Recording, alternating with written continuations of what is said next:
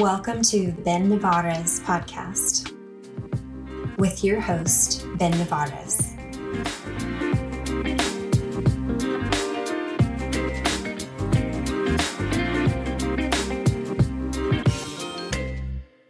What parts of the book, so just for those who didn't hear the beginning, where did you start, or how did you start writing the book?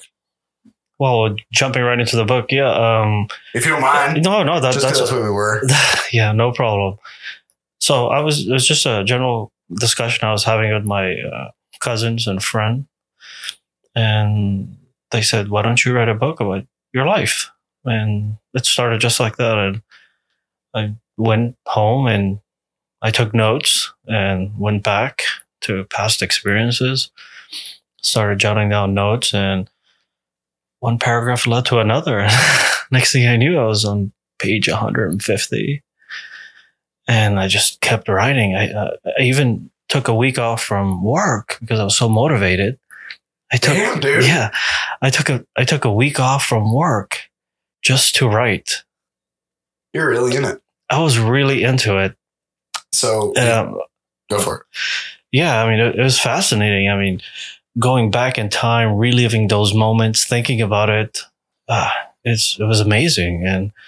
And putting those thoughts into words, and just the learning process of, like I was mentioning before, transitioning from one story to another and trying to build on that. I was super excited.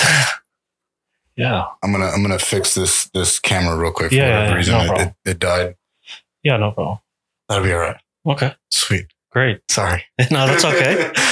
So it's no problem. Where are you from? David? Yeah. Where are you from, David? So I'm from, my parents were originally from Afghanistan.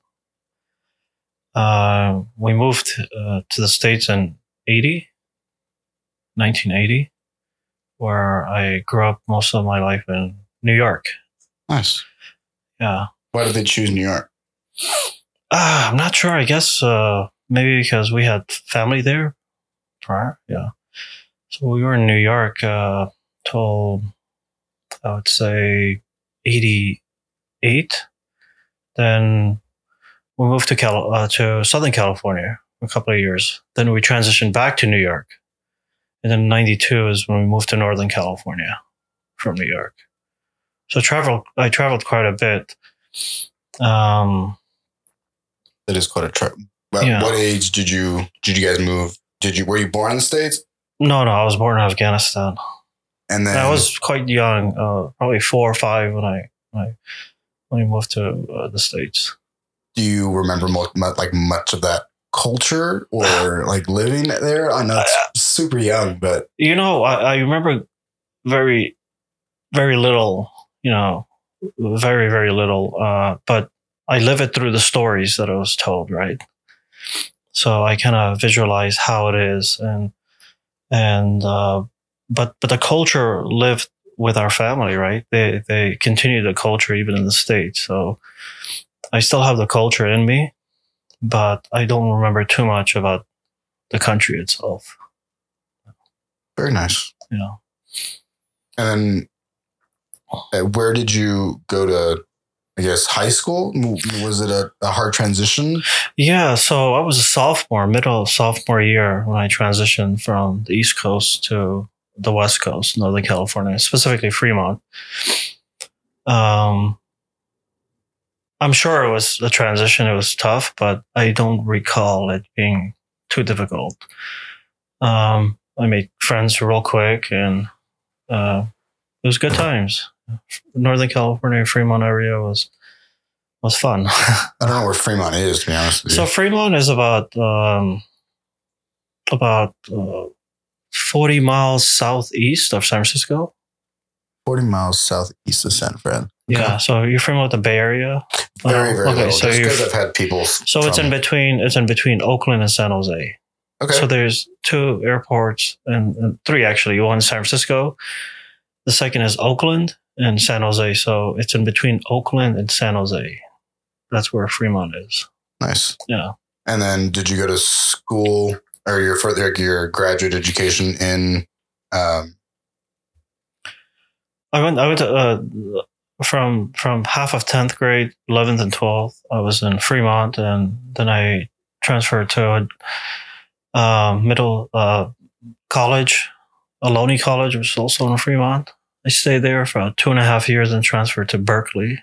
That's where I graduated and received my mechanical engineering degree from Berkeley. Yeah.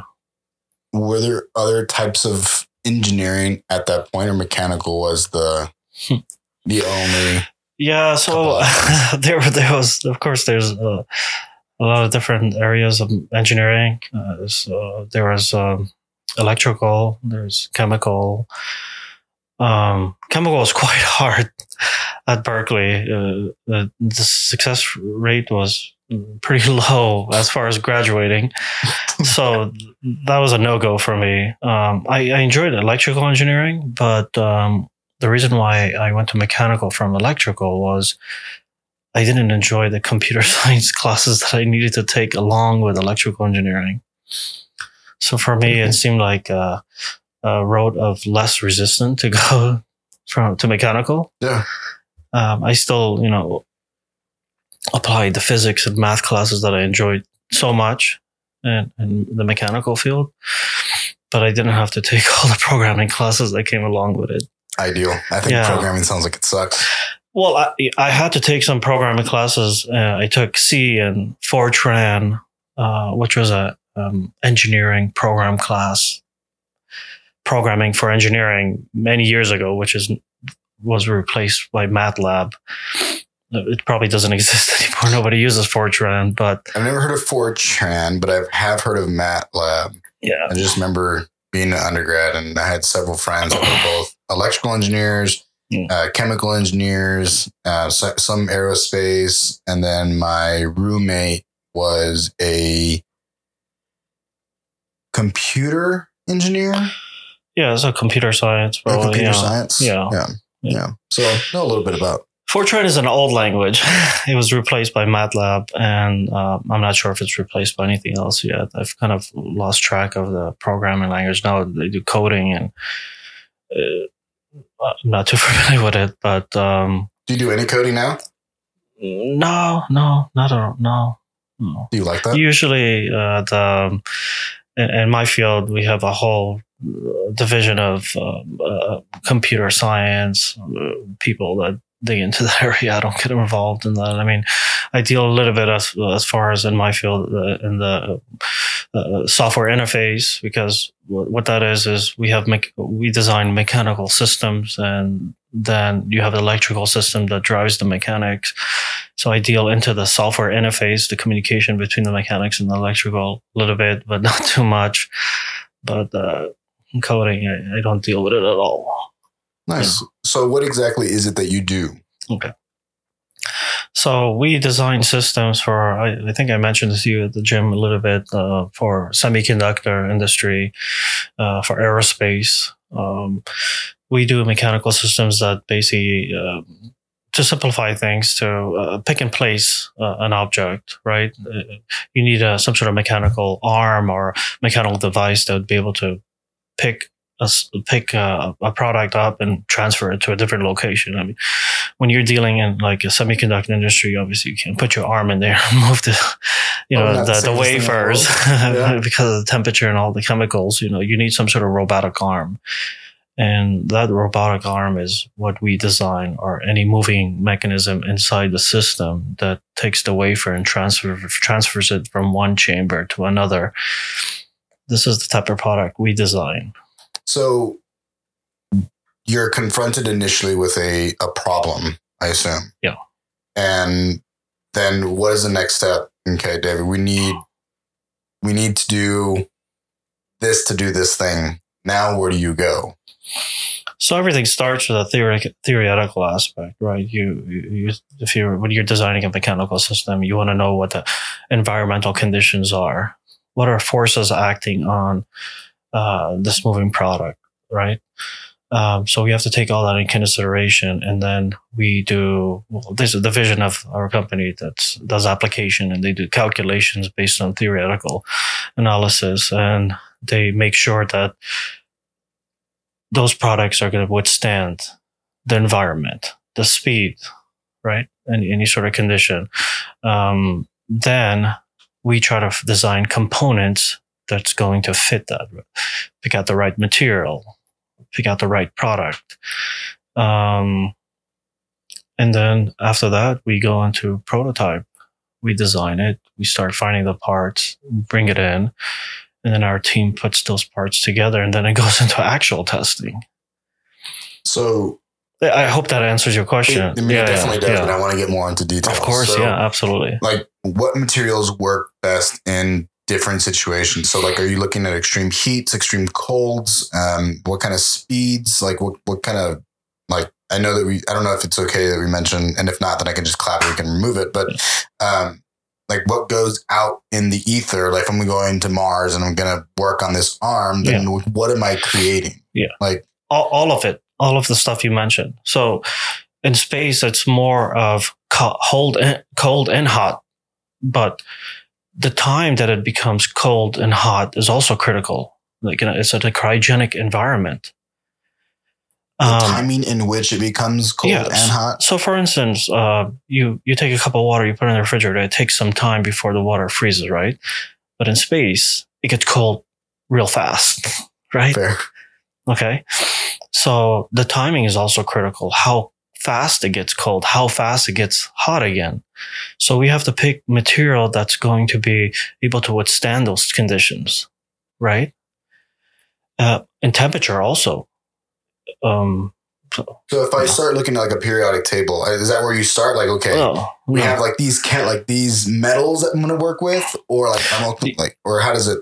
Yeah. So we don't start at that level. There's companies that already done R&D and picked out types of material, moving mechanical products that withstand certain environments. So we kind of, we work with subcontractors and manufacturers that's already done the initial testing, but we still have to do our due diligence and make sure it works as a complete assembly.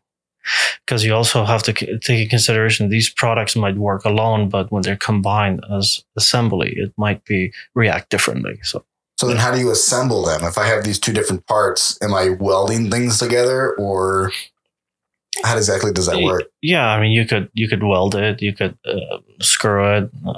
There's many different ways you could put those parts together. Yeah. And everything down to the screw or the metal that you're using to weld has already been researched by this other subcontract company. Yeah. So most, aerospace or government applications, they require material certifications. So the company that's producing that component has to have those material certifications. And what that means is it basically gives us or the government traceability back to the original source, if I'm clear there. Yeah. So that's why a lot of U.S. or government projects only can take product from certain countries, and this is regulated. So we can't design a product that is going into like a missiles program or a space program. We can't buy product from if it's materials and coming from China. So it has to be U.S. made or a country that's qualified in terms of material. And are like certain countries allowed to make certain things? Like they only make X, Y, Z? Support for Ben Thinking is brought to you by Manscaped, who is the best in men's below-the-waist grooming. Their products are precision-engineered tools for your family jewels. Manscaped's Performance Package is the ultimate men's hygiene bundle. Join over 8 million men worldwide who trust Manscaped with this exclusive offer for you. 20% off and free worldwide shipping with the code thinking at manscaped.com. If my math is correct, that's about 16 million balls. I got my lawnmower and weed whacker recently, and I immediately put the weed whacker inside of my nostrils. No nicks, no snags, and I have never been able to smell things as good as after I used the weed whacker. The Crop Preserver makes my balls smell nice every single day that I'm in the gym. And of course, we love that. Get 20% off and free shipping with the code THINKING at manscaped.com. That's 20% off with free shipping at manscaped.com and use the code THINKING. Unlock your confidence and always use the right tools for the job with Manscaped. No, all countries can make all sorts of stuff, but in terms of projects that are critical, have to have components coming from like US made or Germany, countries that are qualified in terms of material. Germany makes some quality material. Yes, Germany makes good quality, yeah. I mean, don't get me wrong. I mean, even China makes good quality products, but it's just regulated. There's certain countries that cannot make those products, or we cannot put their products in the system that's going into like a flight critical or out of space or a government project. What is considered a critical project, and how do you get assigned to a critical project? Well, it depends. If there's projects out there and they're flight critical, or if it's a critical component on an airplane that's going to control the cockpit, or major components are critical. And if there's something to do with lighting in the airplane that's not critical, then you can use those components. But for critical applications, it's advised that we use certain country of origin product. Advised and kind of. It's regulated. I mean, it's forced almost. Well, yeah. But well, of course, yeah. There's strict fines. I mean, you just don't do it. So I've never even thought of it, but yeah.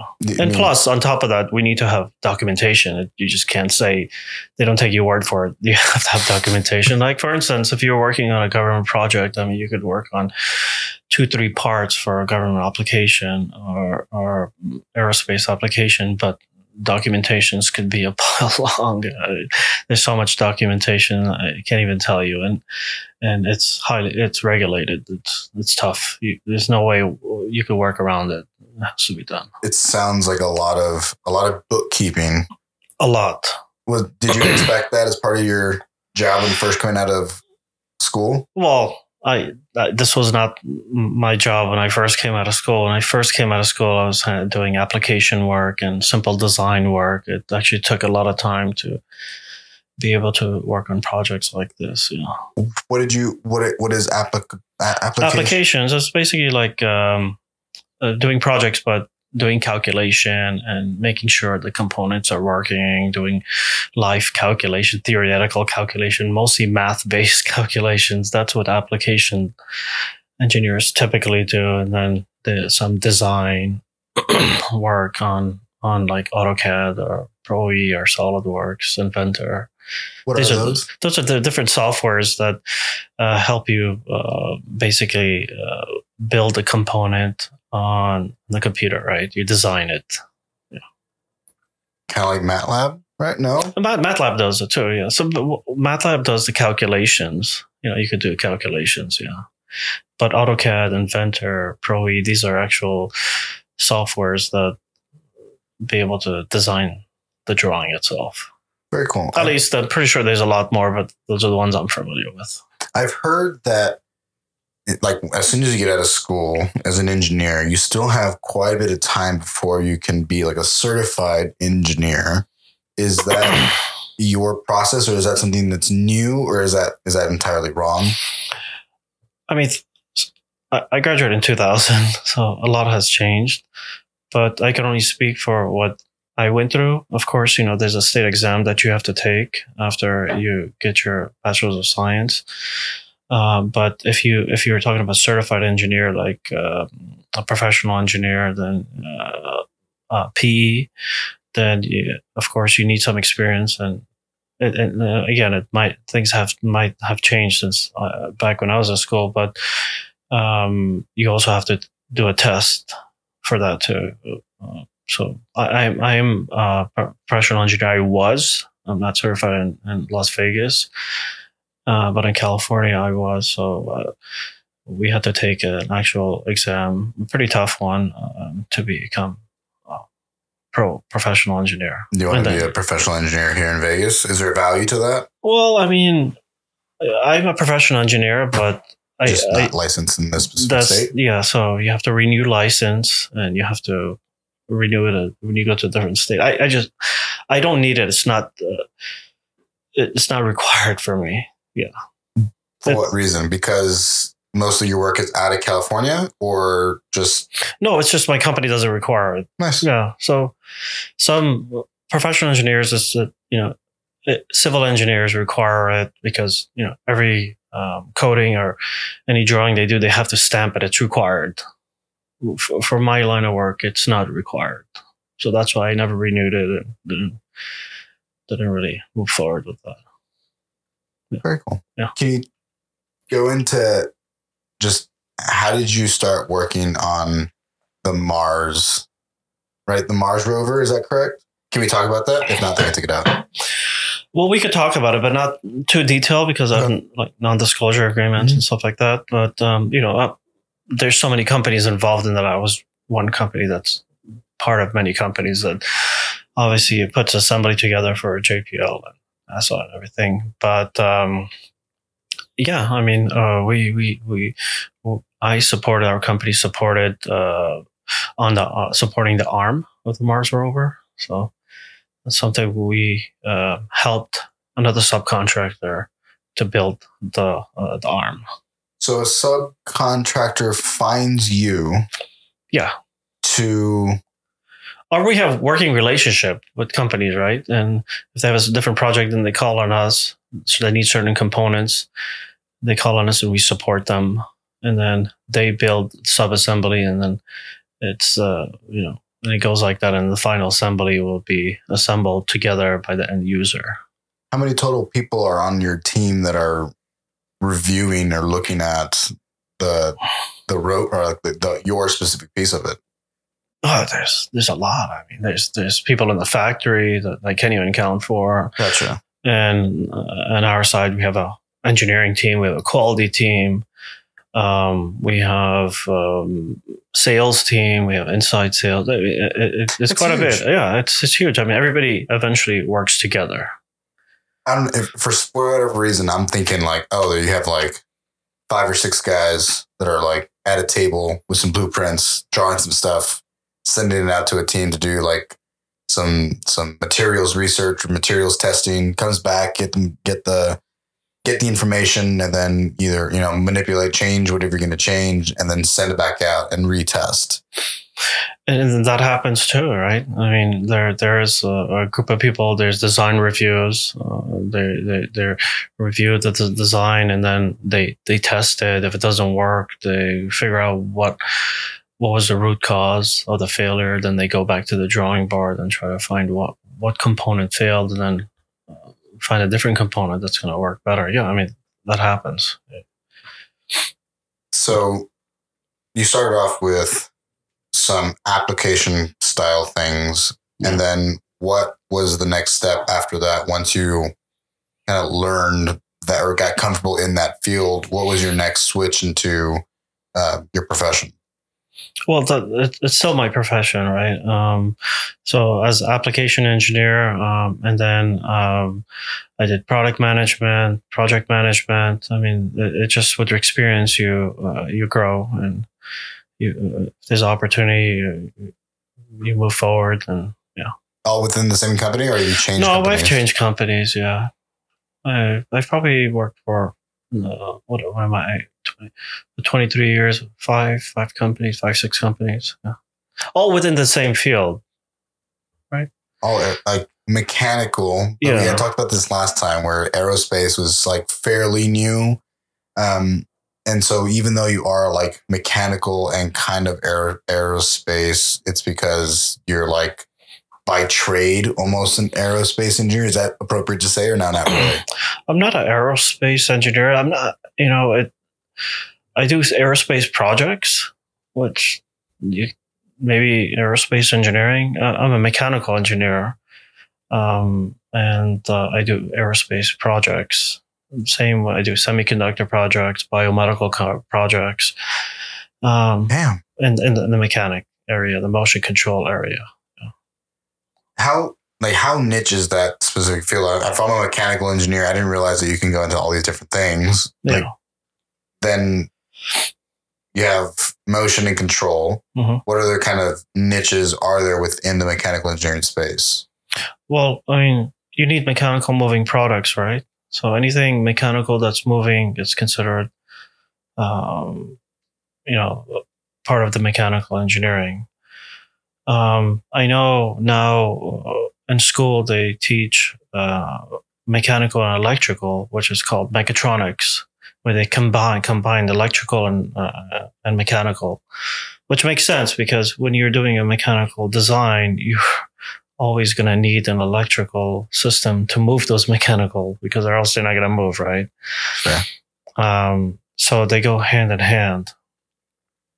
But as far as the industry, when I worked in Northern California, I worked in Silicon Valley, so it's a lot of semiconductor.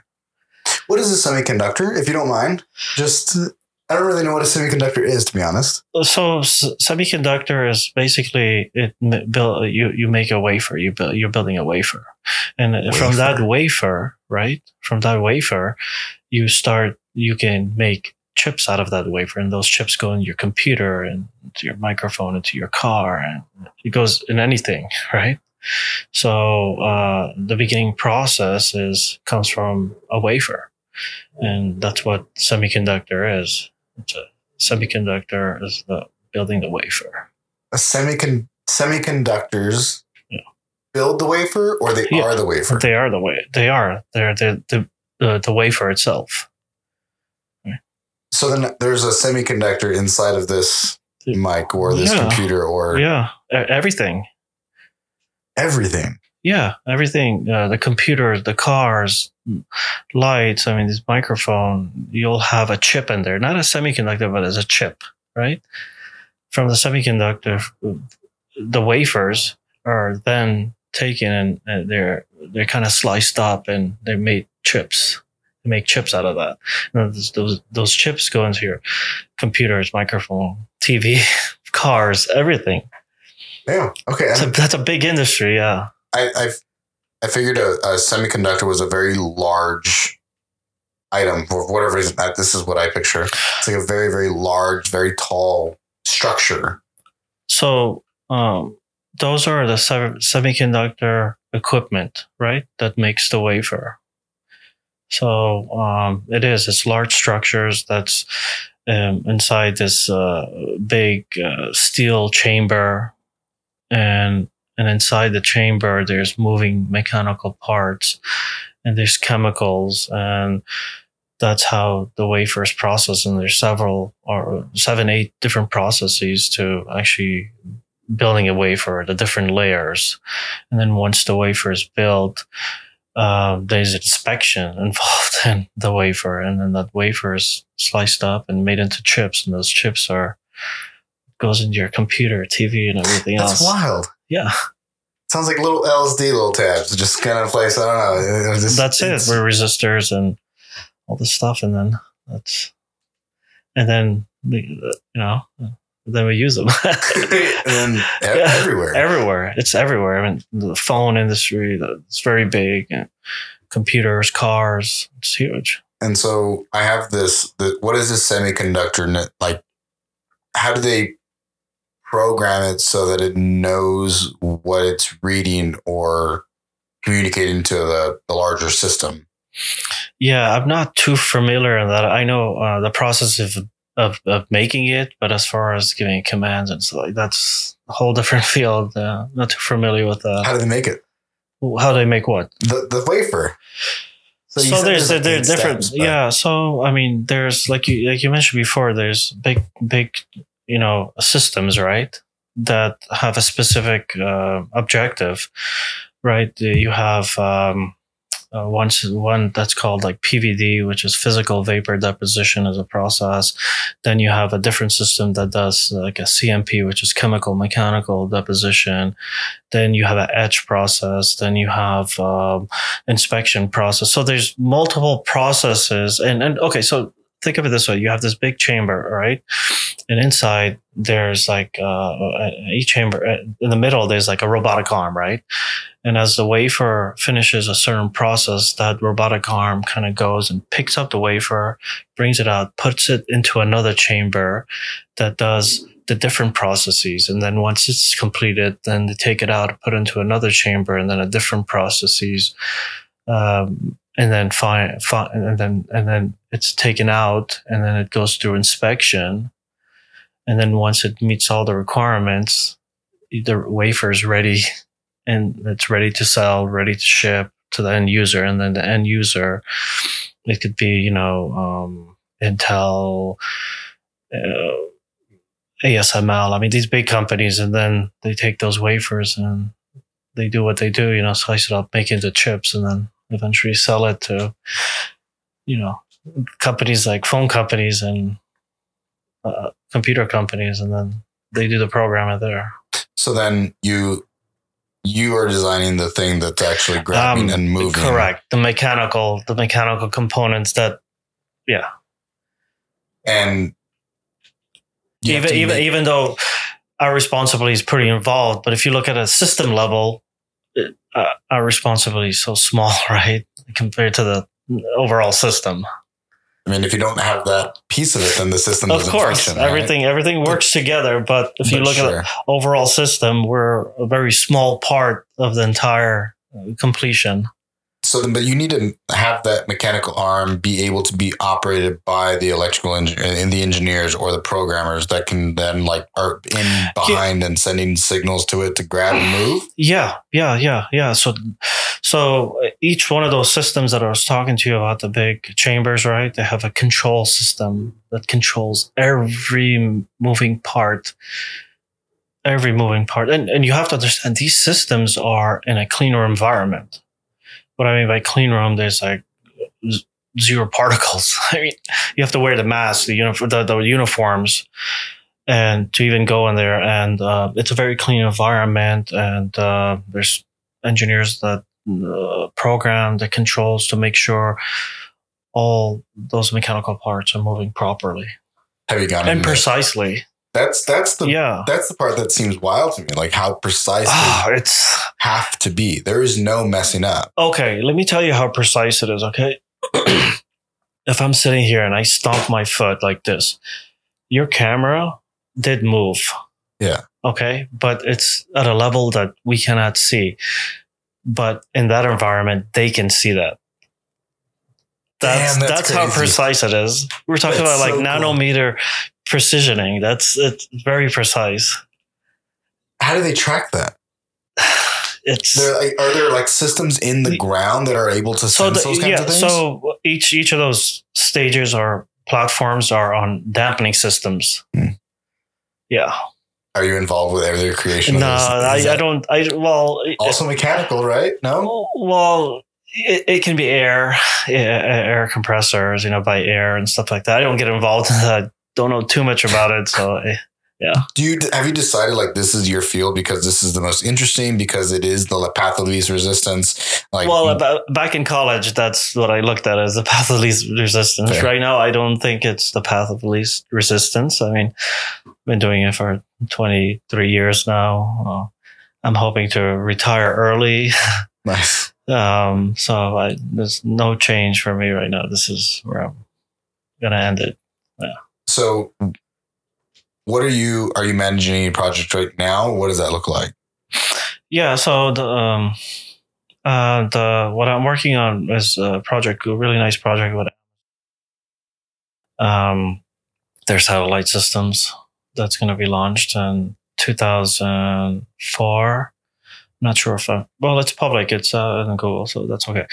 That's supposed to be launched in 2004, and it's supposed to give like internet access to everyone at any spot, basically. Though cool, kind of worrisome. Yeah. it's being. I mean, do you really want internet access when you go camping with your friends? No, I'm okay with not having internet. I'm okay with it. Yeah. I don't need to be tied to it that much. It's really to support, like, I guess, I don't know too much about it, and I don't want to say anything that might be wrong, but I think what their objective is, like, to help the countries that don't have internet right now. And they're like isolated somewhere far and they really don't have the reception, and it's supposed to support. Yeah. Or that's a wide support. Yeah. I mean, that's a lot. Yeah. And so there's a lot of moving parts. It's all mechanical. It seems like the actual structure is very mechanical, right? Yeah. So are you working on specific parts of that? I'm just working on a very small part of that. I mean, the overall design is done by them, and so yeah, I'm just working on one component that goes into that system, but still involved, right? How many? Is that typically how most things are created? Like, do you have this one large company that then will outsource to like all these, like building a house, right? It's like you have this one project manager or general contractor who then hires your electricians, and then even they'll sub out to other people, and then just continues to kind of spread. But then ultimately, it's the name of the course, builder, it's very similar to construction. I mean, it is construction, I guess. Yeah, I mean, there's a lot of people involved, but the name goes on one person, right? There's a lot of people involved in every project. I mean, there's not one company that does everything. It's hard. They don't have the core competence to do everything, so they have to subcontract it out. And it makes sense. I mean, you want to invest so much money to just bring in a group to test something that's already been qualified, right? Sure. So, but only it's not like every big company can do it. You have to be qualified. You have to have some sort of standards, especially with those the bigger companies, like, or even government applications. You have to be qualified. Not just anybody can't just knock on the door and say, "I'll work on that project." That's tough to get in. Is it? But once you're in and you have that relationship and you've proven yourself, then you can bid on different projects moving forward. So you have to be a qualified supplier. How do you get qualified? A lot of testing, a lot of investment. A lot of investment. Yeah. That's the unfortunate. Yeah. Like you just need a lot of funding. Yeah, or know the right person. Right? Or know the right person. Sure. Yeah. That's usually how it works. Yeah. It's a good deal. I'm gonna grab a beverage real quick. Yeah. Would you like anything? I'm gonna grab a little like Modelo kind of thing. It's a liquid. No, go ahead. Yeah. Okay. No, I know what Modelo is. Yeah. They're not actually Modelo. Like, no, it's not actually a beer. It's like an agua fresca, but it's like alcohol. Okay, cool? So are we break? Yeah, we can take a break. Okay. Yeah, is that all right? Yeah, that's fine. Cool. It's crazy how all these electrons are taking my voice, right? So like, it's to that extent where we're saying things into this thing and it goes all the way back in through this cord, feeds into there, feeds into the computer, and then back into our ears. So fast. There is zero delay. Yeah. It's amazing. Take it for granted, I think. I mean, we just don't think about it. But if we think about it, there's so much technology around us. I mean, it's amazing where humans have come. And it's amazing that we still don't know so much, right? I mean, what could we accomplish in like 20, 30 years, 40 years? I mean, just look at the past 20 years, what we've done. I mean, just these computers, the technology behind it. It's amazing. I mean, and faster and faster. And faster. Smaller, faster, more precise. Right? It's already so damn precise. Yeah. Imagine how much precise we can get. But I don't it's so hard to conceptualize. Like, I don't know, where does it go? Like, am I speaking into your head? Like, I mean, let's think about it. Like 30, 40 years ago, we saw the computers, right? And we were like, what else can it do? And now everybody has like iPads and laptops. Yeah. There's still a lot more technology out there. Yeah. Like that just hasn't gotten into our hands, or just like it's still conceptual? Yeah, like I don't know too much about it, but televisions is one. I mean, it's still a lot of improvements to make it lighter, make it bigger. And there's technology out there already. It just hasn't come to market yet. QLEDs and all these things. QLED is already out, I think, right? I have one at home. Yeah, those are already out. And then I remember like looking at all these different styles of TVs, and I hadn't purchased a TV in a very long time. I knew LEDs, and that was right about it. Yeah. And then I started to look at them, and there were like 6 different options. Yeah. Yeah. I mean, remember when the plasma TVs first came out? They were like $8,000, $9,000 at Best Buys. Yeah. And now you get them for like $200 or less. No way. I mean, I don't even think they have plasmas anymore, but they were heavy. And I think the largest size was like 55 inch. Yeah. That's great. I mean, yeah. I remember going to Best Buy's, one of those electronic stores many years. I'm not sure when, maybe in 2005 or 6, and they were like $8,000-$9,000. I didn't really know that they got that expensive. Can you still hear? Ready to pull it out? Okay, I can hear you. Sometimes they pull it out. It just seems like so vast and constantly growing. It's hard. It's almost hard. It's hard to keep up. Yeah. It's not almost hard. It is hard to keep up. Yeah. You always have to fucking buy something new, figure out the next thing. And it's almost nice not knowing. Like, I got my QLED. Yeah. I'm going to wait till the next big thing comes out, right? Yeah. I don't really need anything more. It will. I mean, they're going to attract you through marketing, and then he has it. My neighbor has it. I should get one. This is human nature, right? I mean, my brother has it. I want to get one, and that's how it moves forward. Even marketing has, I think, advanced so much from going to a location and like handing out flyers to, which still exists, sure, but to the point where you say it and then seconds later it's on your phone. I mean, yeah, this TikTok and social media advertising is really something good. I mean, you could see so much in just a matter of seconds. Where I remember back in high school, I used to go door to door, selling product. Yeah. Or like newspapers or candy. I used to sell candy as a kid, chocolate bars, and then I would sell, right. I think probably my senior year of college, maybe if not when I first got out, I started selling for a construction company, and we would do door to door knocking. Sales. Yeah. And it was terrible. Yeah. I mean, really good experience, but hard. Yeah. Now I want these people who own houses that are between this age, that are in this area, and then just send out. Everything's just in your pocket. I mean, you just pick it up, your phone, and I mean, sometimes I talk about something and I go on Instagram and it pops up in marketing that hey, we're selling this device, and I was like, wow, I just talked about this. It's amazing. That one I don't know how. Like, because it has the microphone, it's able to hear us. I mean, you have the option of turning it off if you want, but like it's just sitting here, but it can hear our discussions. And if we talk about a certain product, maybe in a few hours, it'll come up on TikTok or Instagram. It's because they're listening.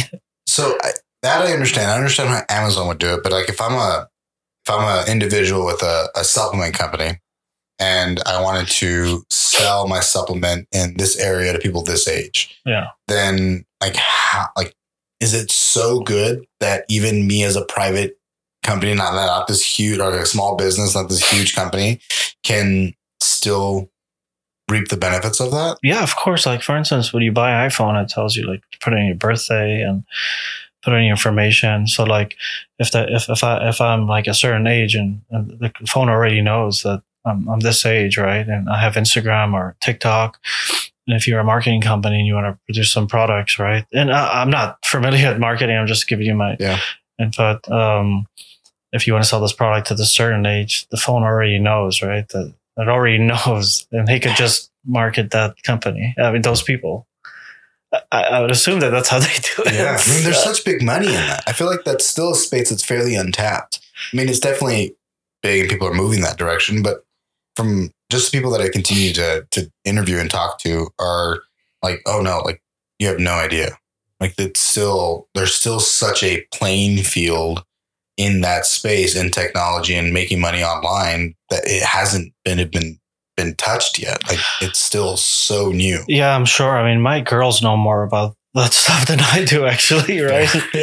It's just not my area of expertise, but I'm sure there's a lot more room for improvement. It's not my area either, but I'm trying to learn, kind of almost forced into learning. Yeah. If you don't learn, then you're left behind. Yeah.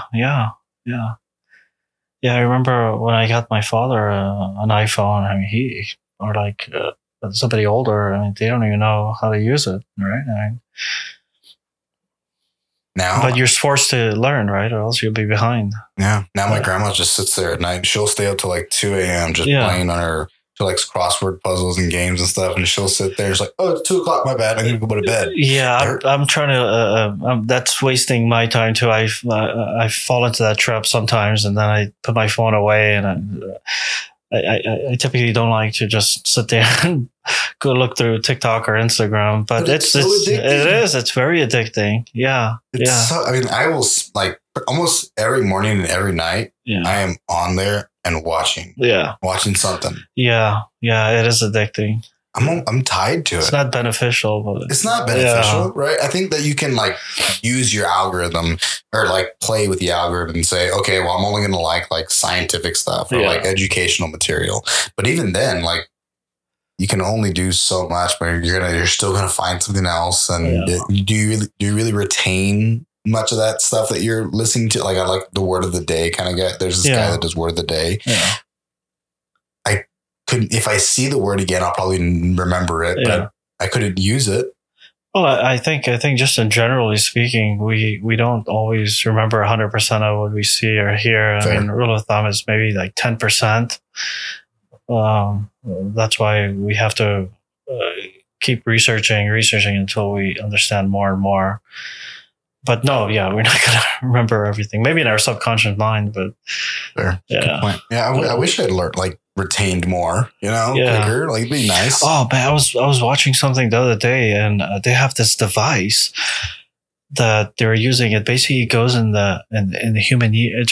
You place it on your ear, and it connects to your head. I'm not sure exactly how the details, but so basically, you ask me a question, and it's like. And it's able to hear it, and then it transforms to your brain, and your brain answers it like Google. That's wild. Yeah. I think I remember seeing this. It's like this white thing. Yeah. It just kind of sits on the guy's head, and he's just like, you think yes. They have had the helmet ones, but this one's really small. You put it on your ear, and it attaches right above your ear. And I wonder how that works. Yeah. Frequencies, right? Like. I'm sure frequencies have something to do with it. I don't have too much information to give my input, but I'm sure there's a way. That's definitely not my space whatsoever. Yeah. But it's just like how. But imagine, and 40, 50 years, everybody will just have the answer. Everybody will be walking Google. So then what? What do we do? It's just, I think. One guy told me that I had on the podcast, he said that it's just going to be like the creative mind is what ultimately will win. It'll just be a world of AI, right? I mean, that's scary. That is scary. Yeah. What do people do? Everybody be more efficient. I mean, everybody was speaking logically, and I would assume there wouldn't be too much, jokes. Yeah. That's unfortunate. Yeah, I know, right? No more humor. That's going to be way after me, so it'll be within my lifetime, most likely. Yeah, maybe. Yeah, when you're a grandfather, older. Yeah. Hopefully, no kids, but yeah. Yeah, but that's scary. Yeah, that area is very scary to think about. I don't know. We work out a lot, I guess. Like you can really tax your body at that point if you care to. Yeah. I mean, but everybody has the answer. I mean, where's the fun in that, right? There's no research. You just ask the question and the answer is already there. I mean, I guess what's the purpose of life, right? Asking better questions. Yeah, maybe. questions that I haven't asked. Yeah, maybe. Scary. I'm not sure.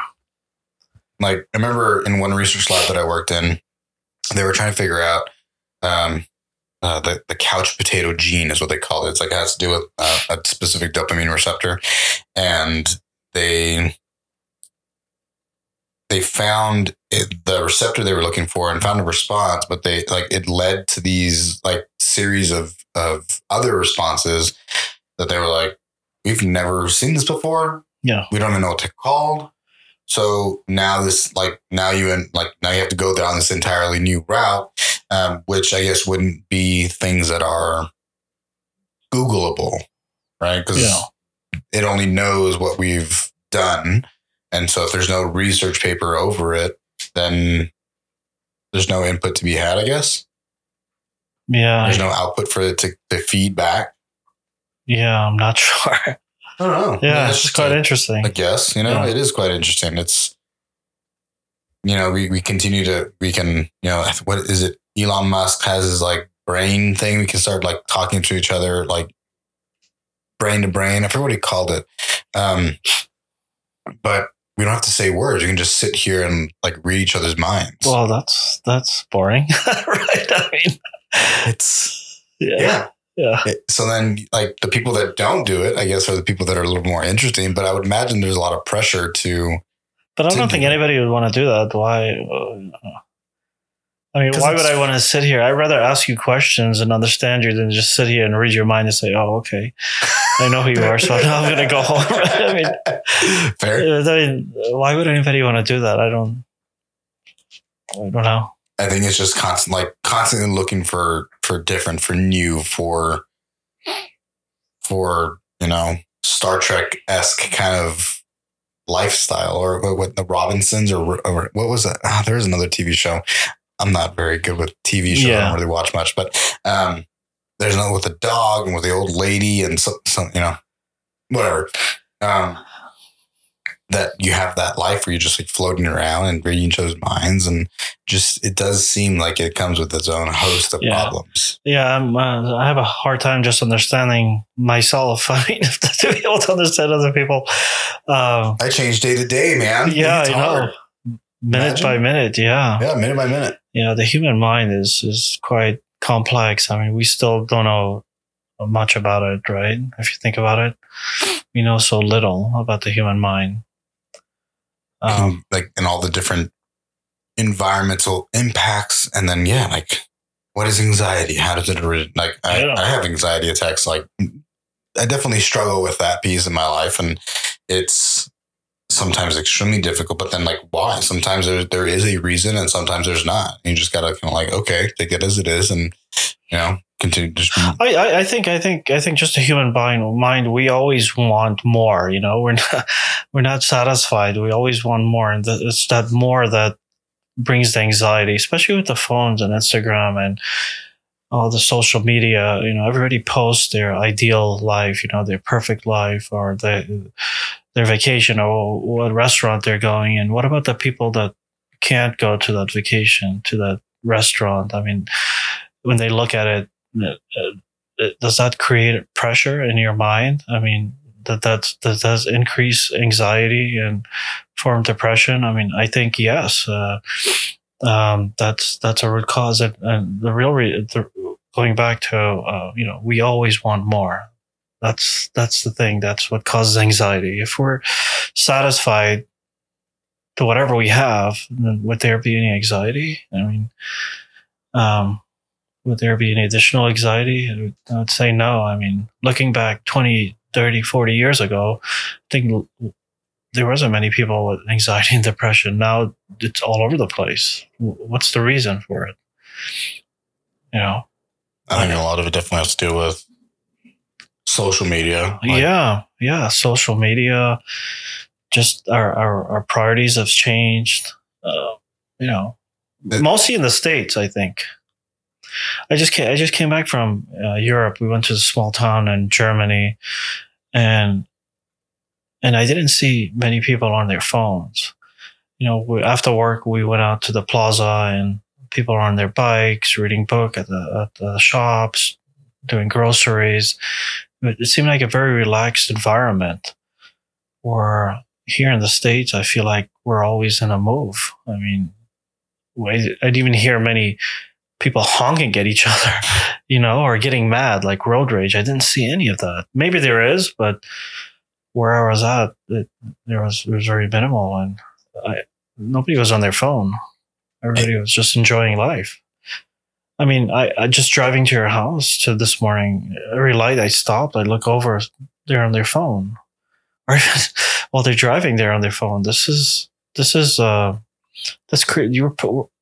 lot of pressure in our mind because we don't have no relaxed time. We're constantly doing or looking at something or doing something. We don't have any time to sit back and enjoy the moment. We're always in this illusionary environment, I think. I don't know. This is my thought. I think you're pretty spot on. I think that's part of the, we went to Spain not too long ago, more recently we went to Costa Rica, and a couple different things that I noticed that were different is we walked to our, maybe a house down or so, and there was a little restaurant there with a couple people, and we had some of the best food, and they were really relaxed, and everybody calls it Tico time. Everyone moves on Tico time. Yeah. And Tico time is, we'll get there. When? I don't know, but we'll get there. We'll get you your food. Yeah. But what's the rush? Yeah. Calm down. Yeah. And we sat at one restaurant, and the guy spoke perfect English. It's like, where are you from? He said, Florida. And he's like, I just wanted to get out of the rat race. I was tired. I was done. I had been working nonstop and not making enough to make it, working 2 jobs. Couldn't really hang out with friends. Couldn't do anything with family because I'm always working, always tired.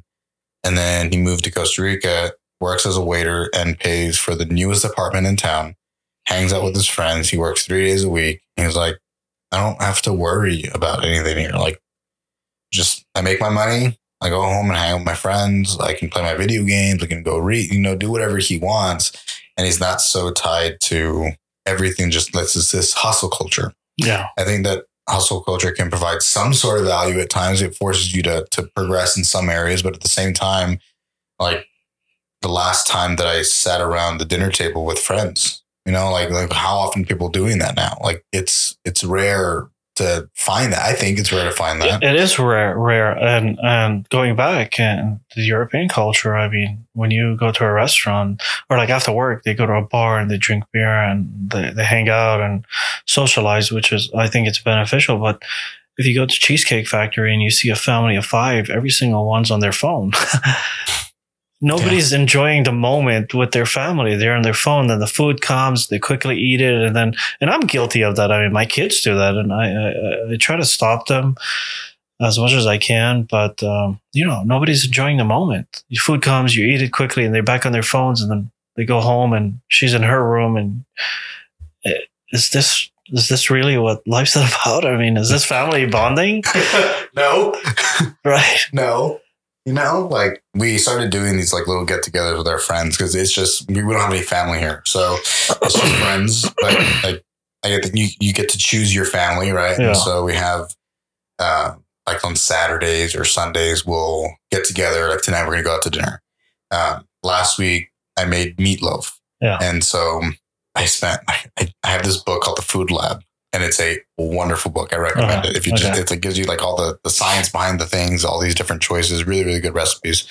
And so I made this meatloaf and we had a bunch of people come over. Everyone shared a meal. Everyone's off their phone talking about whatever. Yeah. Just having a good time. I very much so cherish those moments. And that's part of the reason that this exists as well. It's I like sitting across from someone and sharing some information and just chatting and building a relationship, and sometimes the relationship is spot on, great and awesome. But then in my mind, it's not short. This is not short term, right? It's not all right, I got what I want. Now I'll never see you again. And I've been a guest on podcasts before where people do treat you that way. They're like, okay, thanks. Bye. Yeah. And I'm like, all right.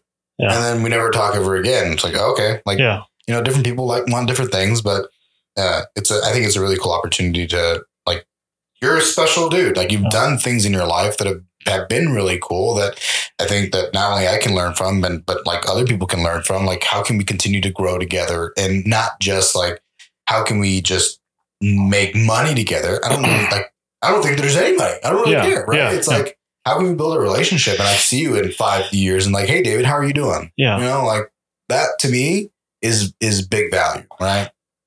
Yeah, absolutely. I mean, that's an important topic you brought up because, you know, in college, one of the best ways of studying and learning the product or topic was through group studying.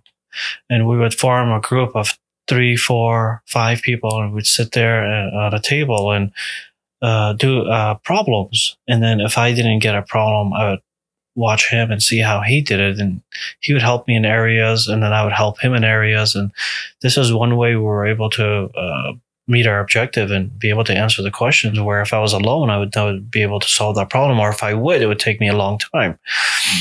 This is key. And, you know, I think that we all can learn from one another. And if we do have that open mind, like you and I were sitting here and we're talking and you're learning from me and I'm learning from you. And I think if we have that open mindset, I don't think we'll look at each other the same again because we've formed a bond. We've learned from each other. So if I see you somewhere, I don't think just the way I am, I would never forget you. You know, I don't think I would ever ignore you either. Right. I mean, we've managed to create something and I think there's the people that come here or if they talk to you and they just want to speak their objective and they don't have any intention of learning, then yeah, those people you're never going to see them again, or even if you do. But as for myself, I mean, I take everything as a learning experience, and just being here, I probably learn because when I'm speaking, it's everything I've already known. But when I listen, I learn new things, and I've learned from you actually. So I think I'll carry that on. I appreciate that. I think that I want to use this as an opportunity to learn from other people, and that's why I think I ask a lot of questions. At the very beginning, I think that I ask a lot of questions. Yeah, and then as we continue to progress into the podcast, it's just a matter of time. It's like, okay, like, and then it's not always just for me. It's like not everybody knows who you are, how we met, where your background is, and so how can we get as much information so that other people have a better understanding of why we're sitting there. Yeah. Right. And so I think that's my objective when I first start. And then after that, it's like, okay, now we're hanging out. Right? Yeah. Everybody's got the scene. We're good. Yeah. Now let's go ahead and now we're just hanging out. Yeah. Right. And so I like to be able to learn from you and learn from other people to get to sit across from me. But then I think the more that I get to listen and learn from other people, the more that I learn, right? Yeah. And so it's kind of like a really, really cool opportunity where every single personal training session, I'm with one person for that hour and I get to learn from them. They get to learn from me. Yeah. Right. And so it's a really cool, special thing that I cherish very much. Yeah, absolutely. And I'm sure you meet a lot of different people and it's. I mean, you do too. Yeah. It's yeah. I mean, you get to work with a lot of people. Yeah, I mean, the different projects. It's amazing. I mean, every company I go into and I learn their projects. It blows my mind. I mean, it's I love it. The technology, the level of precision. It's great. Yeah. It's. It comes back to that, like wearing that thing on our face and relying on AI and these things to it almost like takes away from the human experience. Yeah. I think it very much so takes away from it. Depends how you use it, right? Also, I mean, there's certain things that if you want a quick answer, you can get it. It's right there, right? It's like a compiled Google, but if you're using it for like everything, then it becomes a problem. If I'm just reading your brain, probably not the best idea. Yeah. Always attached to it, always having the thing on the thing. Yeah. Not okay. I always enjoy reading, so I don't think that's going to be taken away by AI, but I don't read as much as I probably should. You should, back when I was in college, even junior high school, younger, I didn't enjoy reading at all. I mean, my friends would say, go read. And I see the same thing with my kids. I said, read, and didn't really like to read. But as I got older, I mean, there's certain books that I really enjoy reading, and I want to learn more. What is your most recent read, or what are you reading right now? Well, I like reading. Over the years, I've picked up books on astronomy. I like history books, nice. Astronomy, physics books. I've read the Stephen Hawking books, and so yeah, about space and time and boring stuff. I think those kind of books are, I don't know, more attractive. I like more like business development, self-help, if you will, kind of genres. I like watching a lot of documentaries, but I don't read probably as much as I should. Yeah. So when I read a book, and I don't know if I told you, but I go to California for meetings and I drive. So when I finish reading a book, I like to listen to the audio version of it on the car. Nice. It just helps me pick up on certain aspects that I missed while I was reading. So that's what I do. So when I read a book, and then when I'm driving there and back, I listen to audio. And it's a good way to go about it. I always read first and then audio. Yeah. I always try the audio, and then I get a little bit into it, and then I usually switch to a podcast, or I probably spend too much time just scrolling. Because it makes me feel like I'm learning something, but not really. Oh, yeah. Well, it depends on your interest, right? I mean, you like business development and stuff like that. That's good for you. I like to read about space and what's going on out there, and what is going on out there? Oh, a whole bunch of nothing. Because it's quite interesting. I mean, throughout the whole history of humanity, I mean, we probably know about 5-6% of space, right? So there's so much more to learn. I mean, just Einstein's theory of space and time brought us to think a lot about space, and then Stephen Hawking's with the black hole theory. There's so much more to learn. I mean, all these great minds, and we probably know about 5-6% of what's going on out there. So there's so much more to learn, which I'm interested in. Are we the only ones? Huh? Are we the only ones? No, I'm talking about. I'm saying, do you think we're like? Do you have faith or believe that there are other organisms that exist outside of our? Of course, yeah, absolutely. I mean, I don't think like the shaped head aliens with arms like we saw in the movies. I don't think any of that exists, but there's definitely there's beings out there. I wonder what they look like. I mean, that'd be like you can't really imagine, right? Or unless they look similar to us. I'm like, depends on how they evolve. Or like if it's out of our senses, then we can't really, right? But what if it's outside our senses, but they're living and we just can't observe them or see them or sense them, then, but they're there, right? Okay, didn't think about that. Yeah. Yeah. I mean, you can't imagine this whole entire universe. I mean, you have the Milky Way, and you have all these universes around, and Earth is like, you can't. I mean, if you go far out in space, you can't even see Earth, right? I mean, that's how small we are. We really are so just tiny, almost insignificant. We are. I mean, like if you think about us, I mean, we sit on a daily basis worried about our problems and all this stuff, and the whole entire world revolves around us and what we think. But if you get on a plane, right? If you're on a plane right now, you can't even see me. You can't even see my house. That's how I'm like non-existent. And if you got in space and you look at Earth, it's so small. I mean, our thoughts are matters. If you look at the whole picture of the entire universe, we're so minute. I mean, we're almost non-existent, right? I mean, if you think about it that way. We really are. I mean, if we know 5 to 6% of the entire universe. Yeah. The universe, we know only 5-6%. And those are brilliant minds. And the smartest that we have. Yeah. You We know, really are quite, and so, but for whatever reason, in that moment, it still seems like our problems are so significant. It is. Or it kind of almost upsets me when people are like angry at each other for, I don't know, for stupid shit, for stuff, shit that doesn't really matter. Yeah. It's like, oh, you got my order wrong.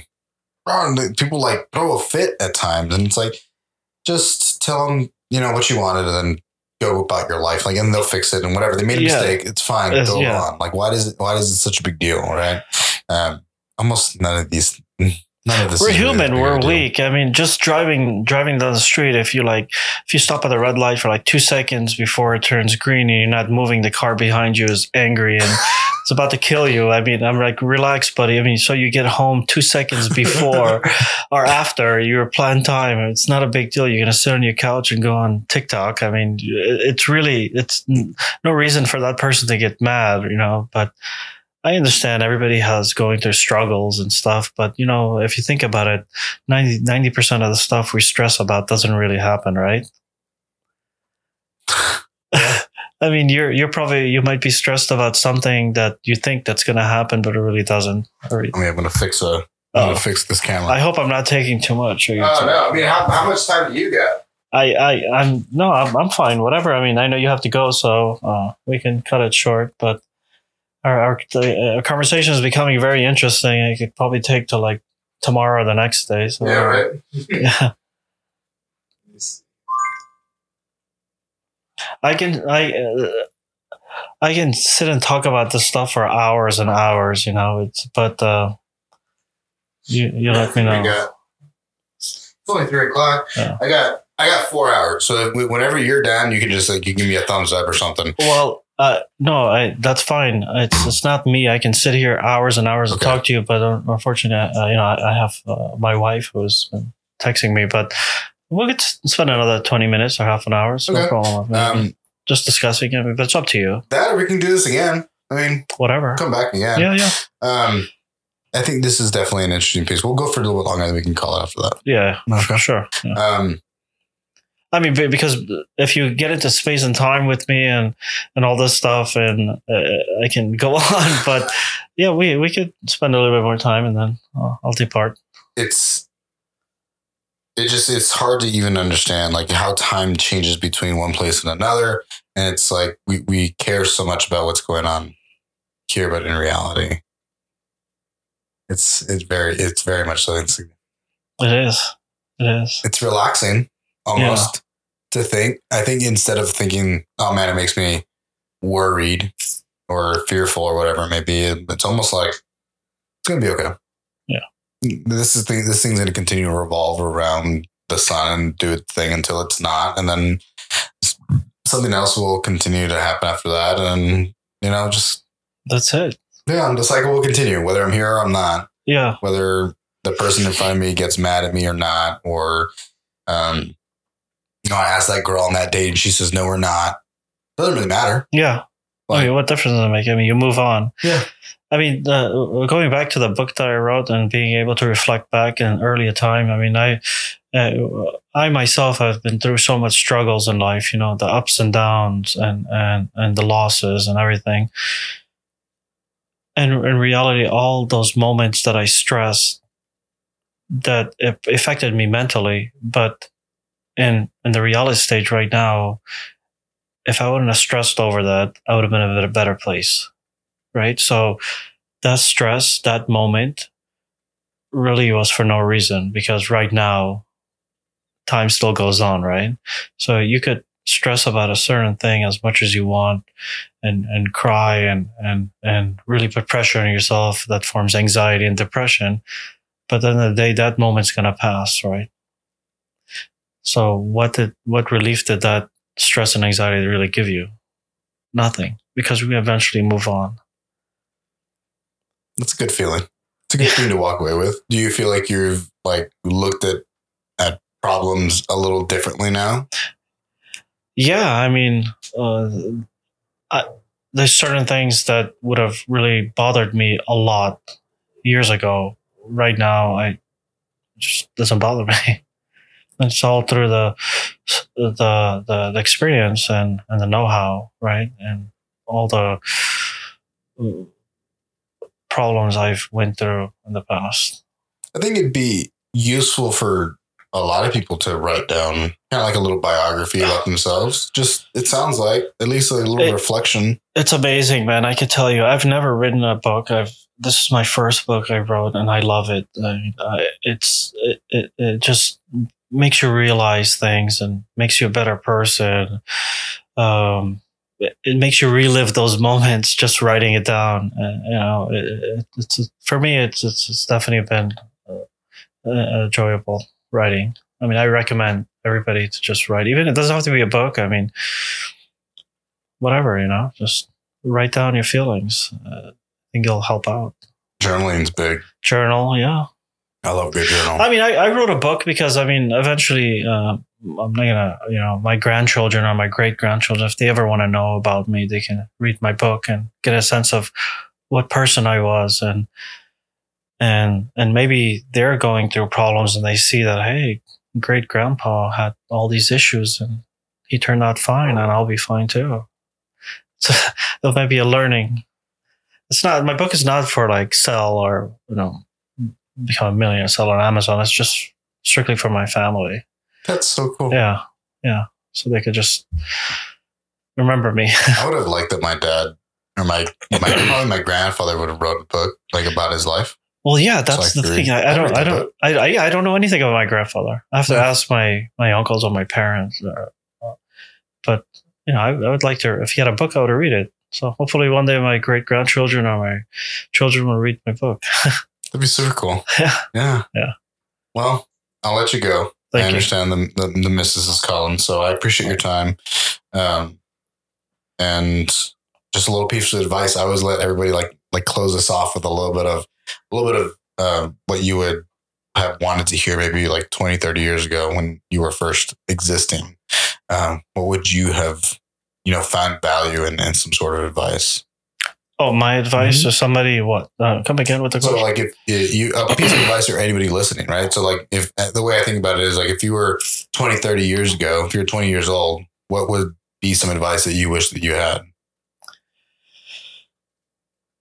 So I'll tell you a quote that I recently read, okay? And I hope I say this correctly. It says, the grave talks to the human and says, "Why do you fear me? For I am reality. And why do you enjoy life? For it's just an illusion." Right? Why do we fear reality? And why do we enjoy an illusion? So I guess leading to my advice, right, would be like, enjoy the moment, learn as much as you can, and don't stress too much, enjoy the ride. I like it. Enjoy the ride. Right?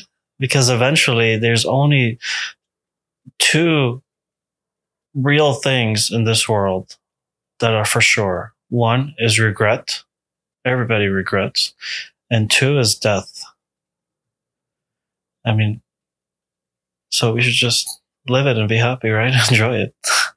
I love it. Thank you. Yeah, no problem. Thank you. Cheers. Thank you for tuning in. Yeah, thank you. Sweet, man. Thank you. Yeah, no problem, buddy. Yeah. What'd you read that from? Oh, that's me. The quote. That's me. That's you? Yeah. Nice. That's a good quote. That's a good quote. I read something similar.